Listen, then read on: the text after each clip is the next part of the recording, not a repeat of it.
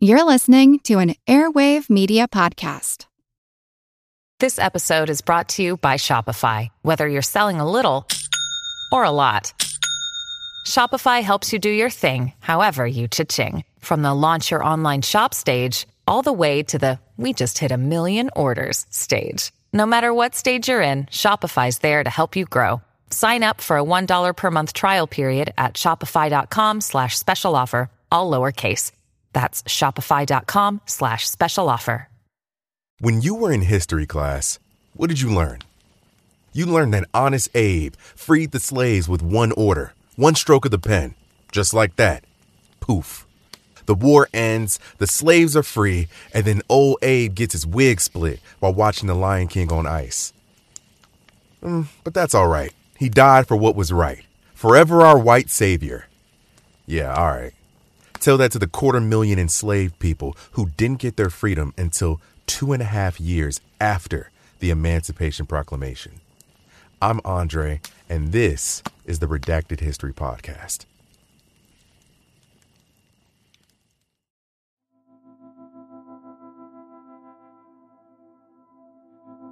Today's episode is going to be shorter than usual, but necessary. This will probably be the most important episode that I've made thus far.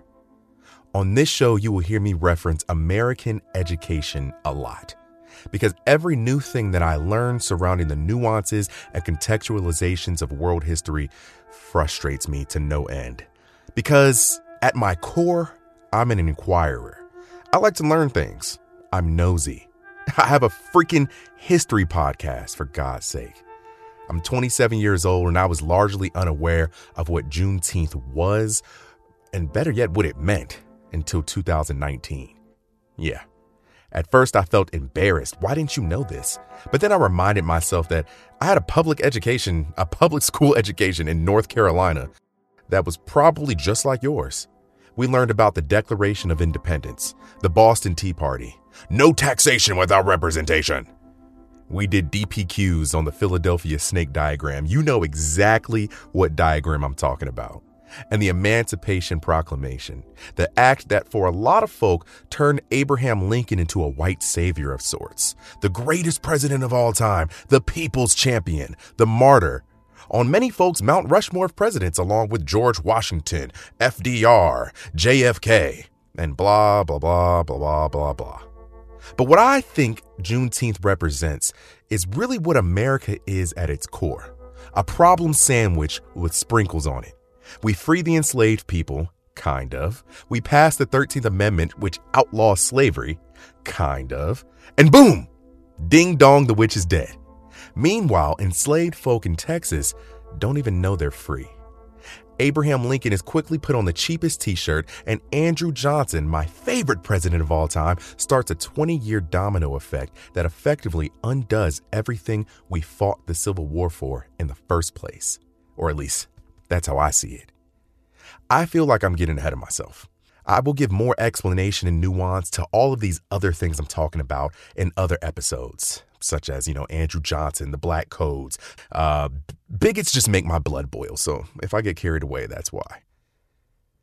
Yo, if you like what I do here, consider going over to Patreon and supporting me there. You'll get behind-the-scenes access to my creative process. You'll get to vote on the topics we talk about here and on TikTok. And you'll get discounts to merch and a lot of other things. So it'll be linked in the description below. Let's get back to the show. If you're unaware, Juneteenth symbolizes June 19th, 1865, the day that Union soldiers, led by Major General George Granger, walked into Galveston, Texas, with the news that the war was over and the enslaved were free. June 19th, 1865, 2.5 years after Lincoln's Emancipation Proclamation. One of the main reasons that Texas slaves were able to be held in bondage for so much longer is that during the war and towards its end, there were not enough Union soldiers in Texas to enforce any such laws or ordinances. And enslavers knew that. I actually read a crazy fact the other day that during the war, enslavers and plantation owners would actually pick up their slaves, their enslaved black people, and take them to Texas because they were trying to get as far away from the hand of the law as possible. So Texas was kind of like a racist nirvana, a racist safe house, if you will. One of General Granger's first orders of business was to read to the people of Texas General Order Number 3, which began most significantly with, quote, "The people of Texas are informed that in accordance with a proclamation from the Executive of the United States, all slaves are free. This involves an absolute equality of rights and rights of property between former masters and slaves, and the connection heretofore existing between them becomes that between employer and hired laborer." End quote.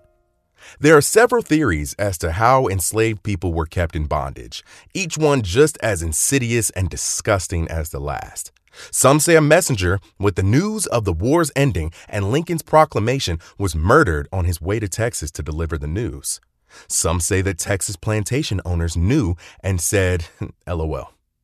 And some say that Union forces were on their way but took their sweet time so as to allow Texas plantations to reap the benefits of one last harvest. Wow.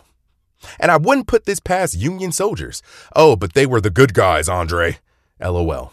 Yeah, the same good guys who held black people in concentration camps in Mississippi towards the end of the war. Yes, black people in concentration camps.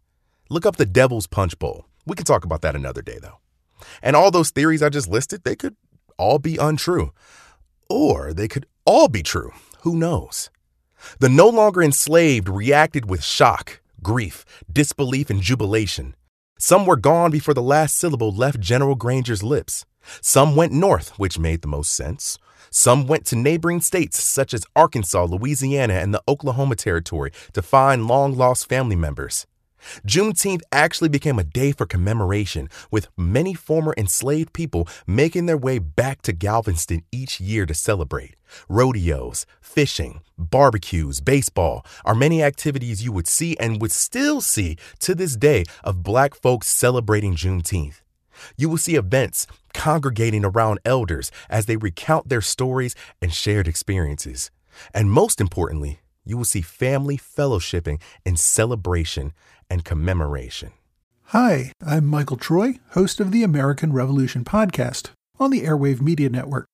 This podcast is the origin story of the United States, how we went from colonies ruled by a king to the democratic republic that we enjoy today. The American Revolution podcast tells the story of the revolution from beginning to end, starting with the events leading up to the war, including a look at the French and Indian War and pre-war disputes. We then go through the war itself and eventually reach the founding of a new nation based on principles of democratic government. Along the way, there are lots of great stories of both selfishness and sacrifice, some unbelievable human achievements, and some all too familiar examples of greed, self-dealing, and betrayal. Please subscribe for free to the American Revolution podcast, available on all major podcast platforms. I hope you will join me today on the American Revolution podcast. Juneteenth celebrations began to dwindle at the start of the 20th century, where you'd see revisionist history happening in real time. Classroom textbooks would credit Lincoln with the official end of slavery, and July 4th began to be known widely and exclusively as the one and only Independence Day in America. But in recent years, Juneteenth has seen a major resurgence, for better or for worse. It only took the murderer of George Floyd on camera and countless other black individuals at the hands of law enforcement, and a summer-long protest in the middle of a global pandemic for Juneteenth to gain real steam. And on June 17, 2021, President Joe Biden signed the Juneteenth National Independence Day Act into law, establishing Juneteenth as a federal holiday. Yay! I will probably do a more in-depth Juneteenth episode at some point because there's so much to talk about. So much nuance, context, a lot. But this short message was really on my heart.